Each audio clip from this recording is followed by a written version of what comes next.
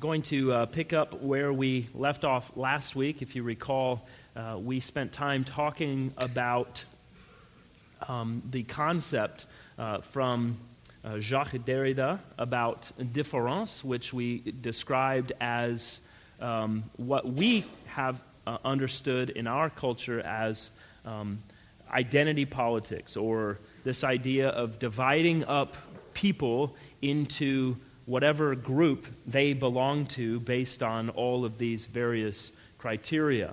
And we discussed from Scripture how that works against God's idea of what He desires for mankind, that we not see ourselves as identified by all of the different groups we can find ourselves in, but rather as a people. And specifically, as Christians, as God's people. Not as God's black people, or God's white people, or God's Asian people, or women who happen to be this or that, but rather as the people of God, as one race, the human race, all in need of Christ. That we see our unity with the people of the world, in that we are fallen, that we are broken, that we are in need of redemption. And so that's what we talked about last week. I hope that's helpful for you to start thinking about, because if you spend any time, and some do more than others, listening to the news or what's going on in the world around us, you hear this kind of talk come up all of the time. These kinds of ideas are deeply embedded in how things function within our culture. And I believe that all of these ideas have sprung up from this postmodern platform. So from there, we've talked a bit about language and what is done with language, and how postmodernism has sought to change the rules of language and how we work with it. And part of language, and part of things like this idea of identity and defining ourselves differently, is the way that we think. It gets to the very core of how we think about things. Now, as Westerners, all of us, whether you realize it or not, if you grew up in the West, you were trained to think in a certain way predominantly. Now, that has changed a little bit, but if you put someone who grew up in the West next to someone who grew up in the East, and you ask them a question, the way they go about answering that question is probably going to be very different. Just as an example, when I started working in Nigeria, I read a book called African Friends and Money Matters. And that book talked about how, in general, people in Africa think about relationships, friendships, and how they think about financial dealings, and they deal with money and everything else. So one of the examples the book gave was, if you had a roommate in the West, you would go to them maybe 5 or 6 days before the rent is due and say, hey, the rent is due, I need your half of the rent, so say it's $400, I need your money. And so you get their money, and then when the rent's due, you pay the rent. Now, if at that point in time I came to you as a Westerner and I said, hey, the rent was due, I collected your money, but between when you gave it to me and when it was due, I needed gas for my car, I needed to pay some school fees, I needed to do this and that, so I used that money, so I need to get $400 more to cover your part of the rent. What would you say to that person?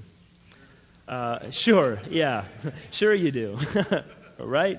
It probably wouldn't be received with a lot of fanfare that you did that, and you probably would be laughed at, right?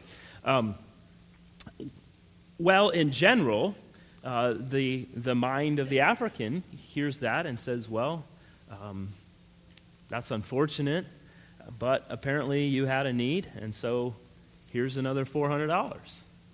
And it's sort of just, we shrug it off and move on, and that's what it is. Now, we don't think in those same kind of categories, and I thought that was a little bit out there. And so I asked my friends the same question in Africa, and they said, yeah, that's generally how we work through those kinds of things. So that's one example of many in how we think differently about our relationships, about our finances, and all of these kinds of things. In the West, we think very linearly. We are about steps and processes. And this happens, and then this happens, and if this doesn't happen, then this won't happen. These kinds of things. We have these ways of working through problems. And in large part, this is the reason why the West has done so well and has been so prosperous, because we work in these ways. I do believe there's something of a linear thought process that is communicated through Scripture. I think there's something biblical about it. It's even how we study the Bible in a very linear fashion in many ways, systematically, and then even dealing with biblical theology is looking through the story and working through a process to come to a conclusion. I think God has communicated to us in a way that can be done. Nevertheless, this idea of linear thinking, being that it is a Western hallmark, is something that postmodernists, believe it or not, decide, well, we can't go down that road any longer. Linear thinking, maybe that's one of the problems we need to deconstruct. And so along those lines, one philosopher, he was doing a work called Challenging Postmodernism, and he wrote about a conversation he was having with a postmodernist philosopher, and he asked her, he said this, when I had occasion to ask her whether or not it was a fact that giraffes are taller than ants, she replied that it was not a fact, but rather an article of religious faith in our culture. So what is motivating that kind of ridiculous response to such a question? It is that we cannot ever come to a place in the mind of the postmodernists that we would say anything is indeed a fact. Right? This question is always on the table of absolutism. And remember when we talked a couple of weeks ago about words being made up of letters which are symbols that are stand-ins for actual realities. Well, this is that sort of thing playing out. Well, it's not true in the way that you're saying it's true. It's simply something that you believe to be true. Right? So now, what have we reduced this to? This is no longer about absolutes. This is about belief, and your belief may be different from my belief, and therefore we cannot say that this is one and the same for you and for me. So for me, the giraffe is taller than the ant, but for you, you have another way of thinking about that, and so it may not be true. We don't even use the language of truth in postmodernism. So the implications for that are vast. What happens when you start to adopt this kind of thinking is that no longer can we have any kind of meaningful conversations, right? There's no way to disagree in any kind of meaningful way. There's no way to have debate to where we can come to conclusions. What is there to debate? Right? If you have your own ideas of what you want to embrace and believe, and I have mine, and there is no truth that we're aiming toward, then what are we even going to discuss? What are we even going to debate? And so all of that kind of thinking, this linear thinking, needs to be squashed so that we don't have this idea that we move through a process of looking at facts and coming to a conclusion that we now call truth. We need to eliminate that. Instead, now, we need to think about what do you believe, or even more pernicious and very much a part of our culture, what do you feel? And so we've moved away from meaning to feeling. And the impact becomes ultimate. And when we apply all the principles we've been talking about even more, the idea of the oppressed being the ones who now get to dictate what is going to happen in the conversation is based on their feelings. So if you're oppressed and you have certain feelings about certain things, that is going to be the dominant idea that is going to be looked to determine how we are going to come now to our conclusions. And so in 21st century Western culture, the statements or actions of dominant or oppressive or privileged or whatever, these kinds of ideas are what are going to drive the narrative, not anything about what is true, what is false, what is factual, what is not. And so you can imagine right away how all of that starts to play out, right?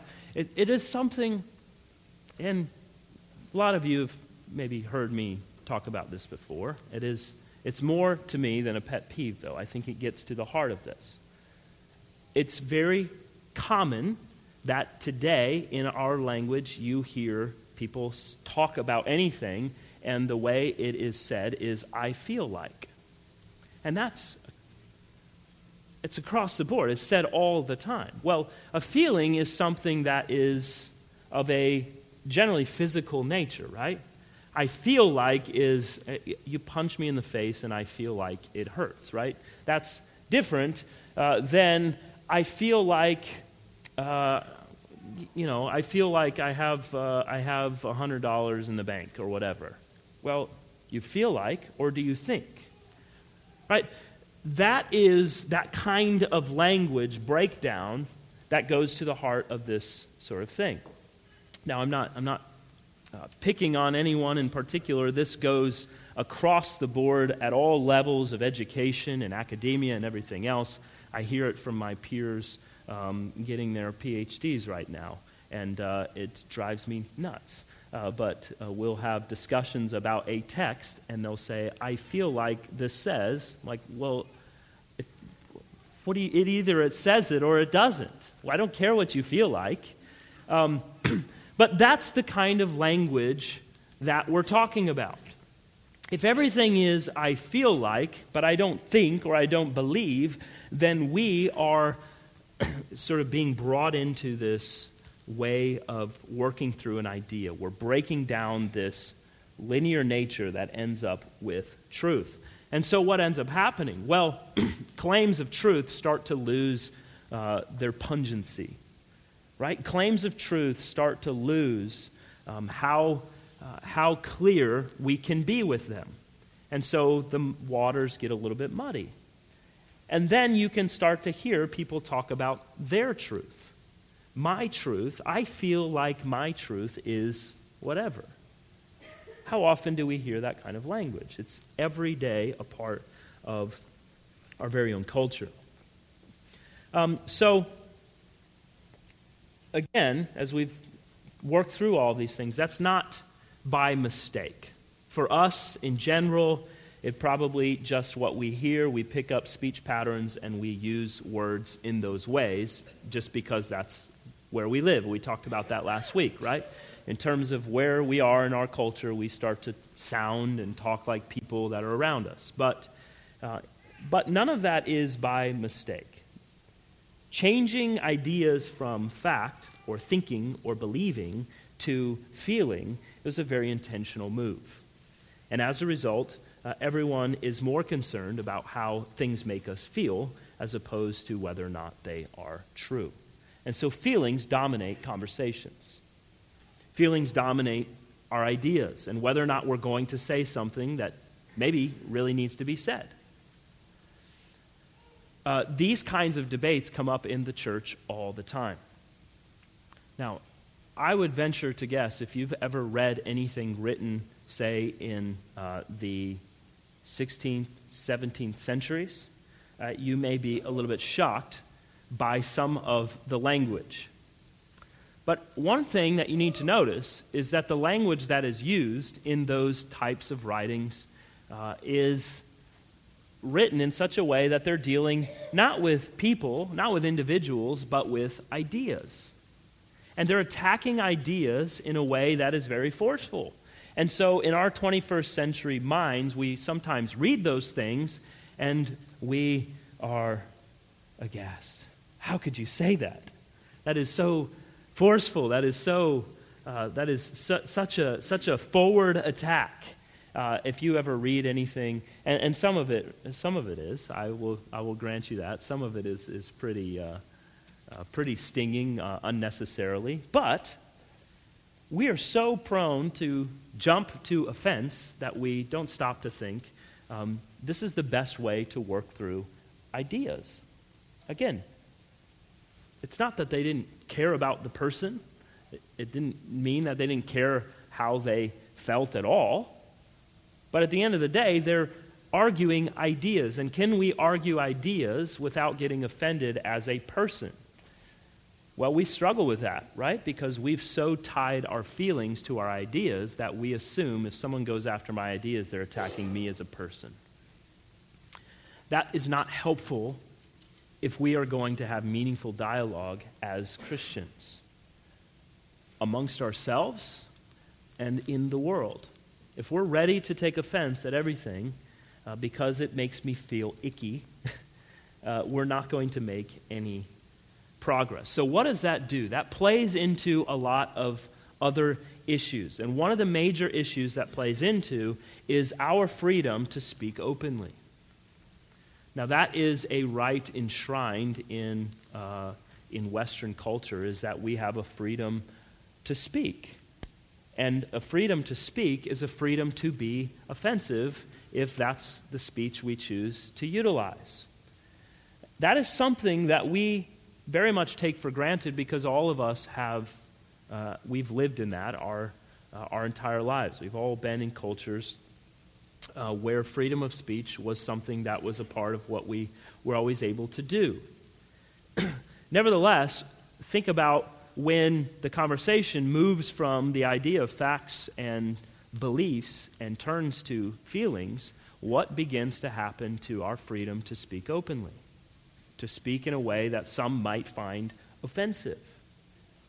It's reduced very quickly, very rapidly. It starts to be reduced, right?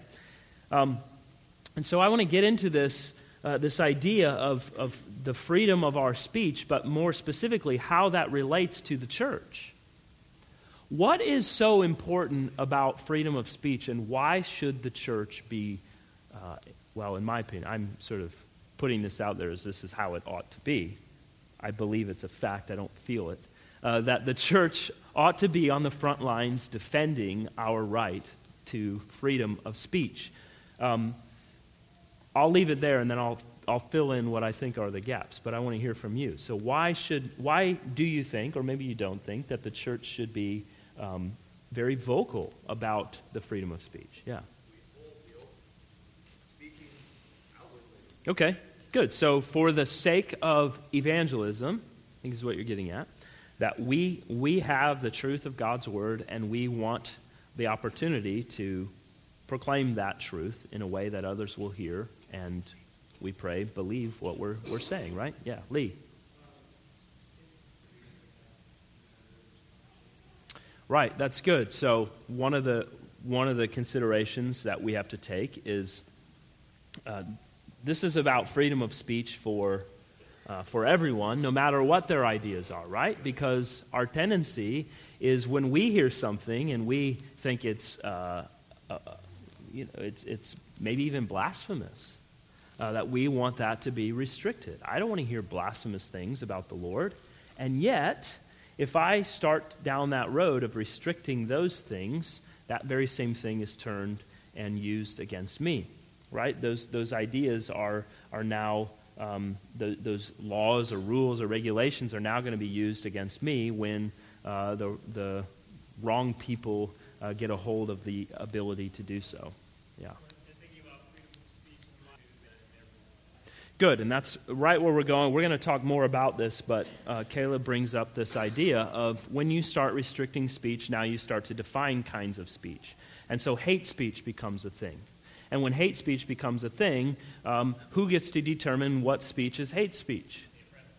The oppressed get to do so, according to this framework, And when that is the case, who is the first to go down because what we have to say is hate speech? It's most certainly going to be the church, right? Now, I'll take this a step further, and this is something, remember we said from the beginning that Western civilization was founded on principles from Scripture, and one of those is of a natural variety. It's a natural law that is of liberty, that we are naturally born. God created us to live freely. And so this goes at the very heart of something that is natural and innate to mankind because the Lord has created us in such a way. Remember when he put Adam and Eve in the garden, he gave them a tremendous amount of freedom, right? They had the moral law, it was written on their hearts, but all of that was wrapped up in this one tree. Right? You're free. He tells you, you're free to do whatever. Cultivate the field, eat of the fruit, do all of these things. You're free to do that. But this one thing. So you have the law in this tree, but the rest of not only the garden, but the earth that they were supposed to expand the garden out to is theirs freely. And so this idea of liberty is something that was given to them from the very beginning. So it's a part of our humanity. It is something that God has revealed to us from the beginning, that we are made to live free. And so when we are brought into this world, we have that very sense. It's something that God's emblazoned on our hearts. And so when that is restricted, when that begins to be taken away, it's moving against human nature in itself, because this is what is called a natural law. It's naturally given to us by God. And so this idea of freedom of speech is threatened by postmodern thinking. This ideal was based on natural law, is based on Enlightenment ideas, but it's the freedom not just to say things, but to think, to criticize, to debate, to preach, and to be offensive. Now, are there any restrictions? Should there be any restrictions at all? Well, there are restrictions, and they've always been accepted as necessary. That you can't incite people to acts of violence or falsely claim things that cause harm to others. It's the no harm principle that I'm not going to. The common way of talking about it, if someone came in here and shouted fire and we all run out and someone gets trampled and there is no fire, then that person would be held liable for the other person's death because they were falsely claiming something. There's sorts of things like that. However, in general, the idea is that nothing that is said can be punished by any kind of law or any kind of penalty of being fined or put in jail or whatever else. And that is a good thing for the church. That is something the church should support. And we, I believe, because we have it, have every obligation to defend as we are able, so that we take advantage of every opportunity to do, as David was saying earlier, to proclaim the gospel. And so if we sort of back away and just say, well, we'll let it play out how it's going to play out, then we're not taking advantage of what the Lord has given us to preserve in order to be as effective as possible as His church to advance His kingdom. But what happens with postmodernism, as Caleb was saying earlier, is that there is this idea that there needs to be penalties for certain kinds of speech. And this is actually happening in the West, not so much yet in America, but certainly in Canada and in the United Kingdom. In fact, in the United Kingdom right now, they have a system whereby if your neighbor or if your friend or anyone you have any kind of association with says something that you find to be offensive, you're able to report them, and there is a tribunal that will investigate that, and in the end may determine that it was in fact offensive hate speech, and so there will be penalties involved. Now, depending what that is, you may hear it and say, well, that was out of line, they shouldn't have said that. Well, someone who shouldn't have said something is very different than saying that is something that needs to be penalized. Right? So where does this go to? Well, immediately when the church starts saying anything about the postmodernist religion of sexual ethics, then all of a sudden this is hate speech. To say that a man is born as a man and cannot make himself a woman just because he thinks he is, that is deemed as hate speech. And so what happens to the church? Right? Well, the first to go are those who say such things, especially in public, especially from a pulpit. And then from there, anyone else who wants to continue to articulate those ideas. And so things that have, up until about 10 minutes ago, been determined throughout all of human history to be biological realities are now determined to be hate speech. And if we don't do anything to preserve the freedom to say those things, then this becomes something whereby the very preaching of the gospel is restricted. Now, of course, the church is going to continue what the church has always done and has been required to do by God.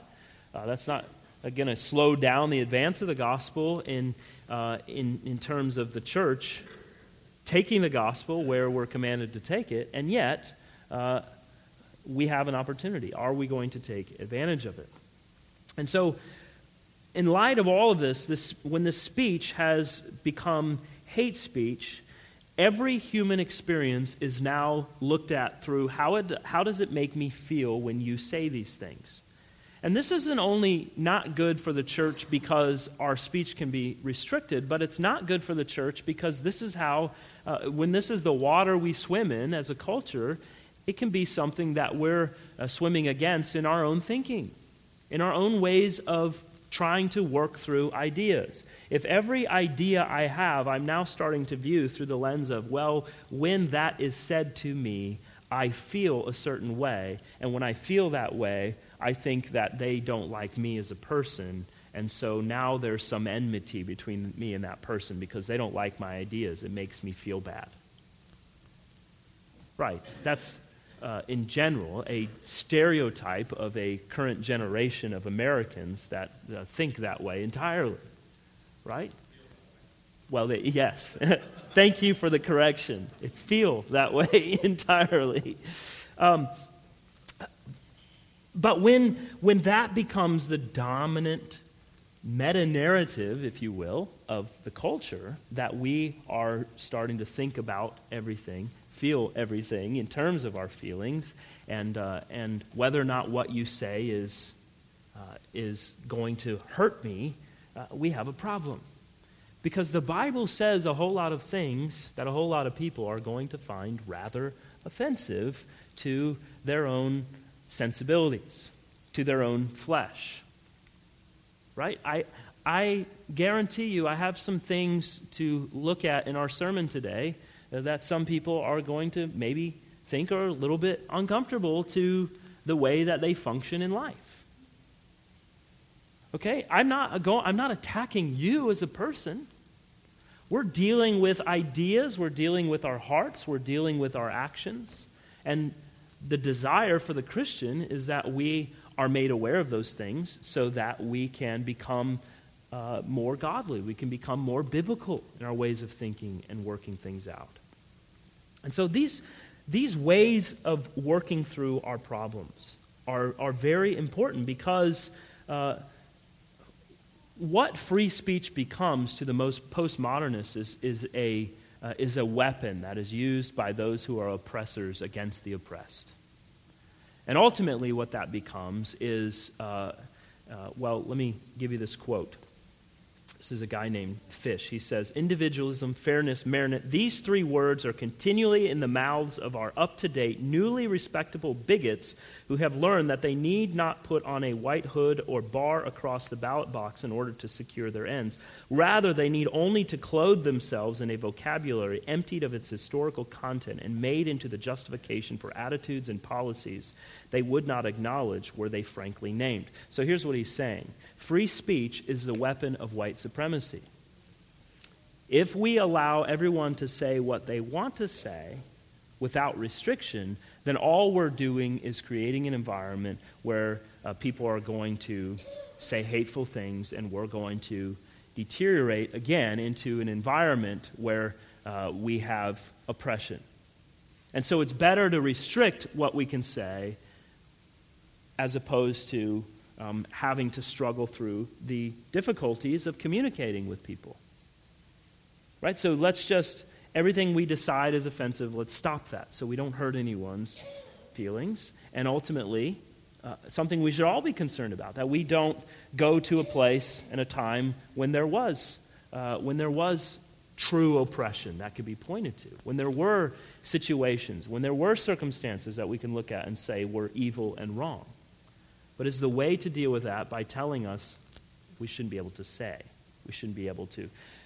What is the thing that the Lord calls us to? When we think about all these things, someone is going to, you will be offended. I'm sorry to bring that up, but in this life, people are going to offend you. So how does the Lord call us to deal with that? To tell them you can't say that to me? You hurt my feelings? Do we need safe spaces? Is that what the church should be calling for? What is what the Lord calls us to when we take offense? What's that? Yeah, that's one thing, to turn the other cheek. And what is the whole idea behind that? What's the idea behind turning the other cheek? That's one interpretation of that. Yeah, that you slap me once and I'll turn the other cheek, and now I get the backhand. But and that's the whole idea, is like I'm in essence, you've slapped me. I'm giving you the opportunity to not do that again. But if you have to do it, it's going to be a backhand, which is the ultimate offense in that culture. Yeah. Right. That you're, in essence, you're saying, well, okay, it hurt me physically, but this is not going to be something that's going to ultimately, this isn't going to take me down. So if you need to do that again, right? Yeah. Right. That at the end of the day, if you're going to do that, you're going to have to do it again, and if you do it again, I'll keep, it's kind of this thing. Now, eventually, you might want to back up, but, right. Josh? Yeah. Good. Dave? Mm-hmm. Sure. So in terms of our proclaiming what we know will give offense, are we going to back away from that if we know it's true from Scripture? But the other side, how do we receive things that we know to be an offense? What is? Yeah, go ahead, Melissa. Yeah, excellent. Yeah, that's one of the things that the Bible is very explicit about, right? That you don't return evil for evil, you return evil with good.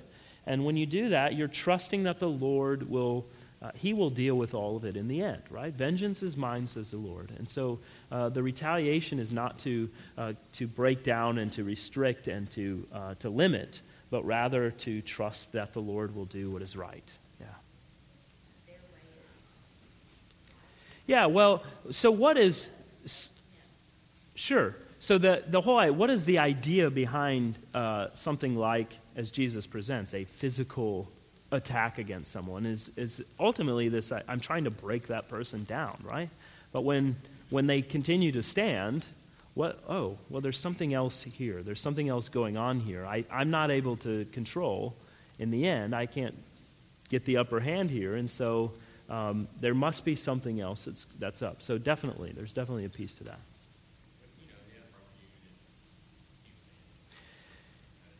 Yeah, and again, good example of Paul. When we went through Galatians, he didn't hold back at all when he was talking about what the things that the Judaizers were saying and doing. Right? He was very forceful in all of that. But I want you to think about Galatians and how he does that and what he's attacking. By and large, he's going after the things that they're teaching. Right? He's going after their heresy and he does actually call them, he calls them a few names. And Jesus does that too with the Pharisees. But why? What are they doing in that? Are they intentionally seeking to offend for the sake of offending? No, they're doing that to make a very clear point. That the truth of God and who God is and what God requires of a people is far more important than whether or not these people are going to be offended by what I'm saying and how I'm saying it. Now, tied to that as well is, as Russ is saying, is that while the things that we say are going to at times give offense to people, we're not called to go out and intentionally be offensive. Right? We're not called to be jerks for the sake of being jerks. Like sometimes people don't like Christians not because of what they're saying, but because of who they are and the way that they come across. Right? Enough offense is brought up in the heart because we're challenging the flesh that we don't need to be people who are intentionally out there trying to be offensive. Yeah, Ethan. Oh, definitely. That is the authority, is how I feel. Postmodern thinking, and certainly has embedded itself deeply into our culture, is how I feel is the authority on everything. Right. I want to be the God in this situation, and so if it makes me feel good, I'll accept it, but if it makes me feel bad, you need to be silenced. You need to be squashed, yeah. Yeah. That's good, Jermaine. That's the very idea that Jesus is talking about, is that we don't return evil for evil, but we return evil with good, and that we seek to win someone over in doing that. And Jesus says in doing so, we're heaping coals on their heads. We're bringing judgment against them in doing so. It's a very paradoxical idea. Right. I feel like a giraffe is shorter than an ant. And so that's my truth, and you can't argue with that, right? That ends all conversation, doesn't it? All right, we're out of time. So let's pray, and we'll pick up there next week.